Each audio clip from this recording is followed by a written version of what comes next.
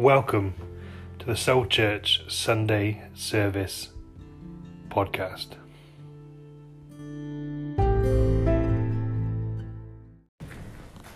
Well, we're going to carry on in our RBT 12 Minor Prophets talks. And so tonight we're going to look at Joel chapter 2. Let me read just a couple of those verses to you. We really believe that God can speak to you right now. That's why we're here. That's the whole point. And I'm going to read these passages and then ask God to talk to you. Here we go. Even now, declares the Lord, return to me with all your heart, with fasting and weeping and mourning. Rend your heart and not your garments.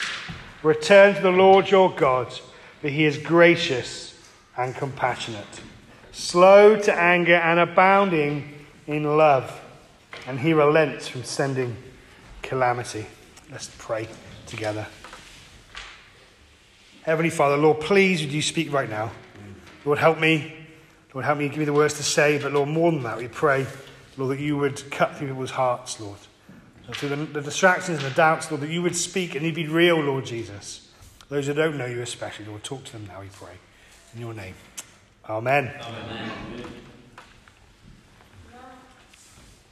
When it feels like the storm clouds are gathering, when all hell is breaking loose, when the going gets tough, what are you going to do?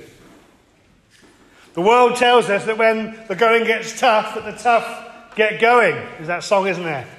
Apparently.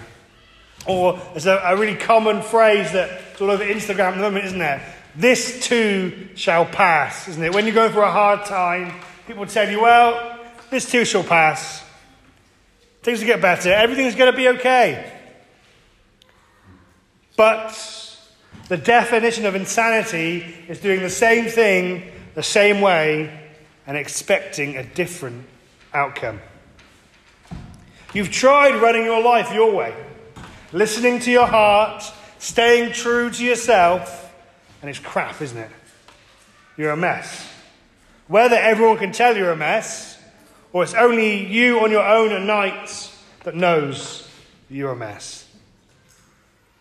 The people of Judah, who Joel's writing to, in the part of the ancient church, and they're doing things their way. They're rebelling against God, running away from him, turning to other gods and idols, doing wicked, terrible things, and they are in a mess. It's like hell on earth. And God is sending them warnings. He's giving them a taste of judgment to save them from a worse eternal judgment. And the Bible says that's what's going on in your life too. Does Joel, the preacher, sent by God, tell the people, hang in there, things will get better, that tough times don't last, but tough people do, that this too shall pass? No. Joel's message is clear. You think this is bad? With the plague of locusts and the floods and the drought and the famine, you think this is bad? It's going to get a lot worse unless you repent. That this too shall pass, or things should only get better sentiments, are actually cruel lies and empty words straight from the pit of hell. The devil and the world and our own hearts lie to us. We don't want to believe, or we don't want to admit that it's us, that we have destroyed our lives. We have destroyed our families, our relationships, our health. Even though all you've done is run away from God and rebel against God and rebel against his loving rule, all we've done is rejected his way of life, and yet we don't seem to think that that's why we're dead on the inside. Now that doesn't sound like good news, does it? No, I know, I can see some of your faces. But the message is clear. Actually, you're in trouble. But the good news is you don't have to carry on. You don't have to carry on running away from the one who can rescue you. You can run to the one who can rescue you. When you feel the clouds of judgment, when the buzz of the locusts, as it were, is driving you mad, and everything good in your life is being eaten away, don't despair. Shelter in Jesus. Run to Jesus even now. After all you've done, after the years of stubbornness and sin, return to me, says the Lord. Return to me with all your heart, with weeping and with mourning. Even now, if you can see and feel that you're the source of your problems, that it's your sin that has brought you under God's judgment, then repentance means you are moved by your needs for rescue. Turning from your sin and rebellion and looking for mercy you know you don't deserve. Running to Jesus for that mercy. That's what it means to turn around. And God's saying, run to Jesus and rip open your heart, not your clothes. Rend your heart, not your garments. Yeah, then that was a thing, isn't it? That was a thing back in the day, even more so. But to tear your clothes, isn't it? When you're in bitter grief or in anguish, to rip open your clothes, isn't it? You can picture like cartoons, can't you? When when the hero's girlfriend dies and they sort of and tear their shirt, isn't it? And in anguish, or their tunic. And there are two ways this works. The first one, we've already touched on it a little bit, is that you are genuinely in such turmoil that you just tear your clothes. I remember when I was in hospital with kidney stones the second time, and I was in such a state. I was in such a state that I was in so much agony that as I was waiting for the doctor to see me and waiting for the drugs to kick in, that I was twisting and wringing out my t-shirt. I was just sort of twisting it up and wriggling and squirming in total despair and agony. That's the thing, isn't it? What happens? Maybe that's you. Maybe you're tearing your clothes because you don't know what else to do. You're actually in despair. But this passage tells us that we don't need to despair. Don't just tear open your clothes in anguish. Open your heart to Jesus. You're sick, but go to the Saviour for healing and for help. It's bad. It could get worse. But there is someone to go for. There is someone to go to for relief. There's one who can turn your living hell into heaven. Don't despair. If that's you, if that's where you're at in life and you just see the clouds coming, you just think, I can't get out of this. I've dug myself a hole and I can't get out. Then don't despair. Turn to Jesus for help, because he will help. Secondly, another way people used to tear their clothes as like a performative act, putting on a show. They wanted to show that they were in grief, that they wanted to show it, that not only that they felt that way, but not because they were so desperate and so upset that they just sort of did it, but they did it because that's what was expected of them. It was a show. When God says rend your hearts, not your garments, he means he's not interested in those performative acts. He doesn't want you to try and prove it. He doesn't want you to put on a show, to make a display of it. What he wants is sincerity of heart. He wants you to tear open your heart, to be truly affected by your need for him, your need for repentance. Not go through the motions, not do what you think is required of you, but be sincere. Being sincere. Sometimes we can go through the motions, can't we? We can say the prayers, we can whatever, but we don't really mean it. We're just going through the motions. Spurgeon, Charles Haddon Spurgeon, it's a really funny name, isn't it? He was basically a Victorian preacher. He's a real hero of mine. He had an amazing beard. He used to smoke cigars every night and drink port every night. He also died of gout, so maybe. But anyway, and he once had a woman at one of his meetings, and hey, Paul, come here, mate, grab a seat. Hi, mate. Good, mate. We're in the middle of it, so just sit down. Nice one. Had this woman come into his meeting, and she was like just wailing and crying and making a fuss about being a sinner. Really making over-the-top performance out of it. And Spurgeon, being a veteran pastor, you could sort of see through a little bit, and he doubted her sincerity.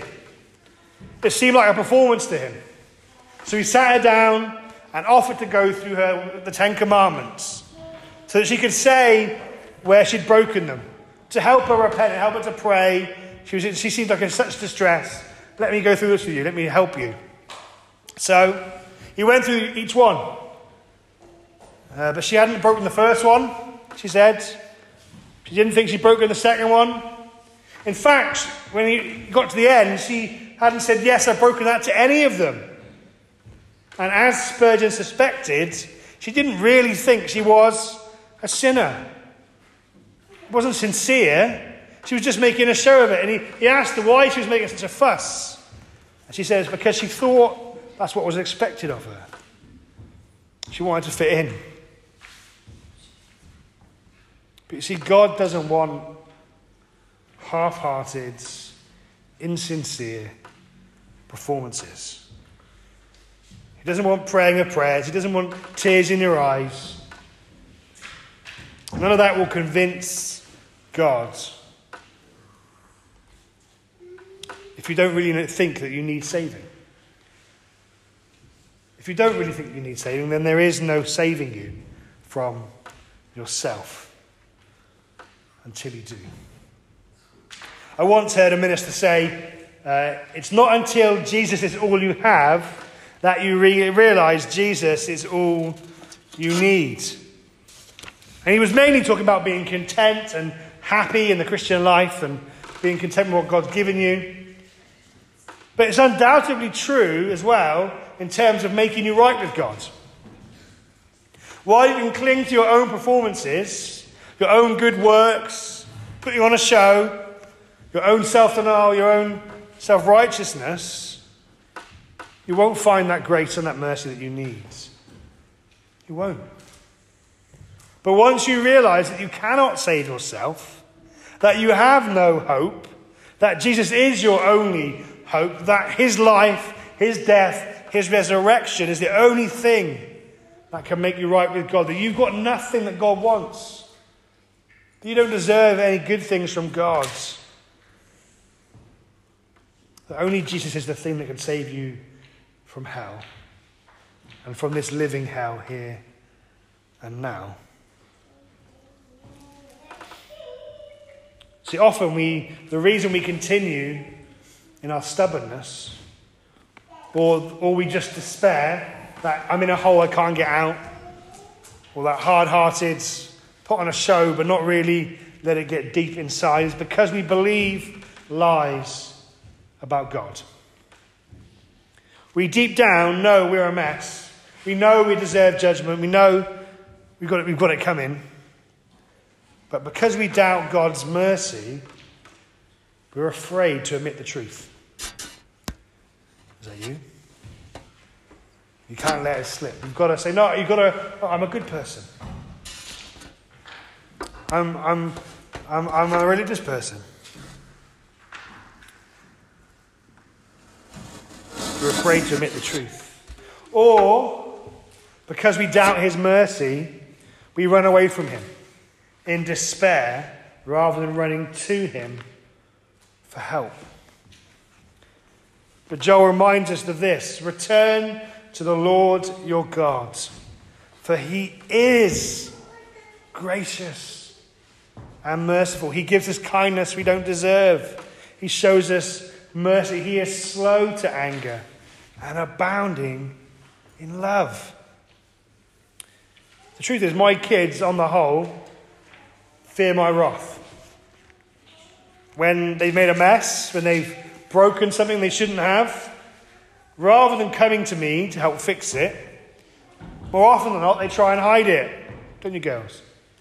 They try and cover it up. Try and fix it, put the sofa cushions over it so you can't tell they spilt Ribena on it. Or they try and fix it themselves. Try and get the cleaner stuff out of the cupboard. Bleach and the sofa do not mix. And they make it 10 times worse. And the truth is, I am a poor dad who gets too angry too quickly. So I understand why my kids sometimes doubt my desire to show them kindness and help and mercy when they need it. I get that. It's not their fault, always. But on a good day, even I just long to help them. And I'm not really angry about what they've done.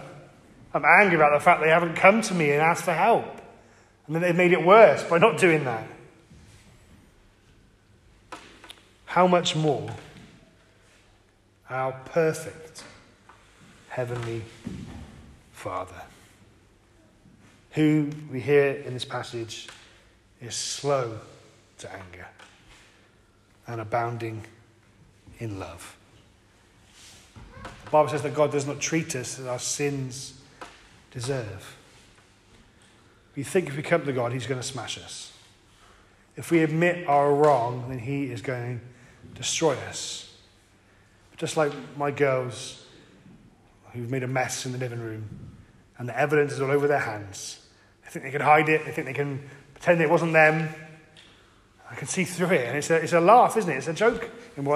As a dad, you're like, are you serious? What do you mean it wasn't you? And we do that to God, don't we? But God just wants us to run to him, not away from him. Don't cover up your sin and your shame.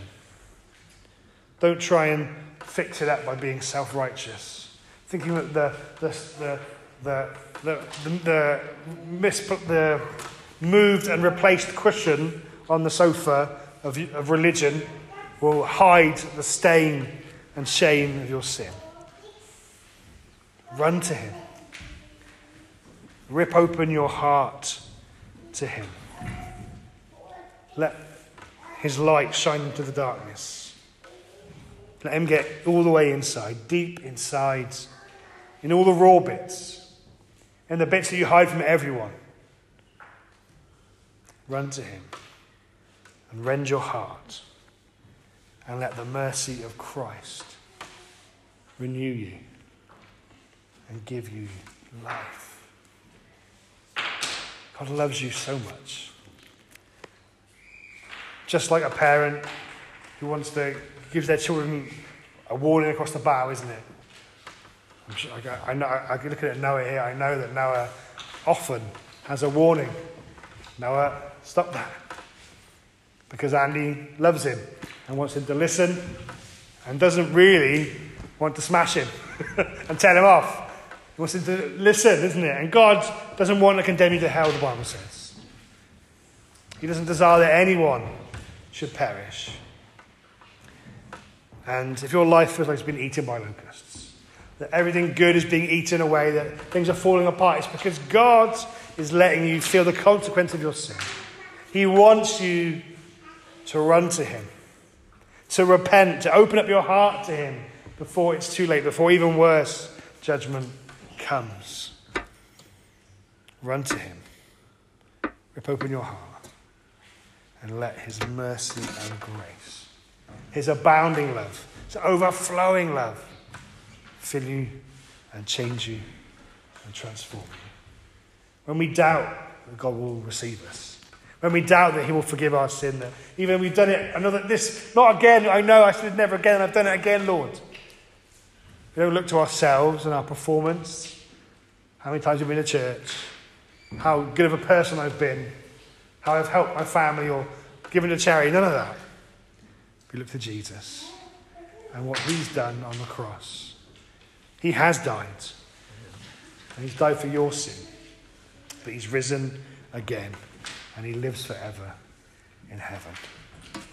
We look to Jesus and we see God's love and mercy for us.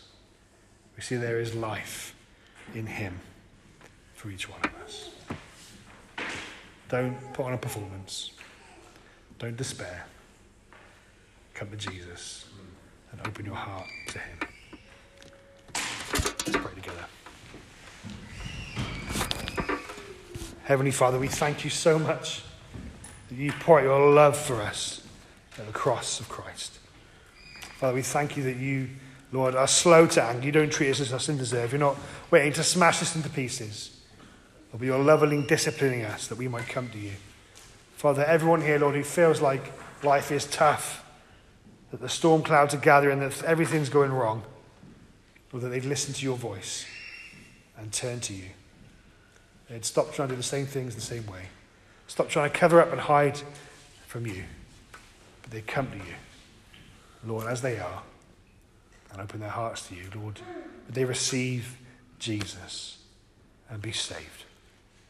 Lord, please add them to our church family. In your name we pray. Amen. Let's stand and we're going to sing Man of Sorrows. Thank you for joining us for the Soul Church Sunday podcast. We hope it helped you and blessed you. We'd love to see you on a Sunday, 6 p.m. in Neath Town Hall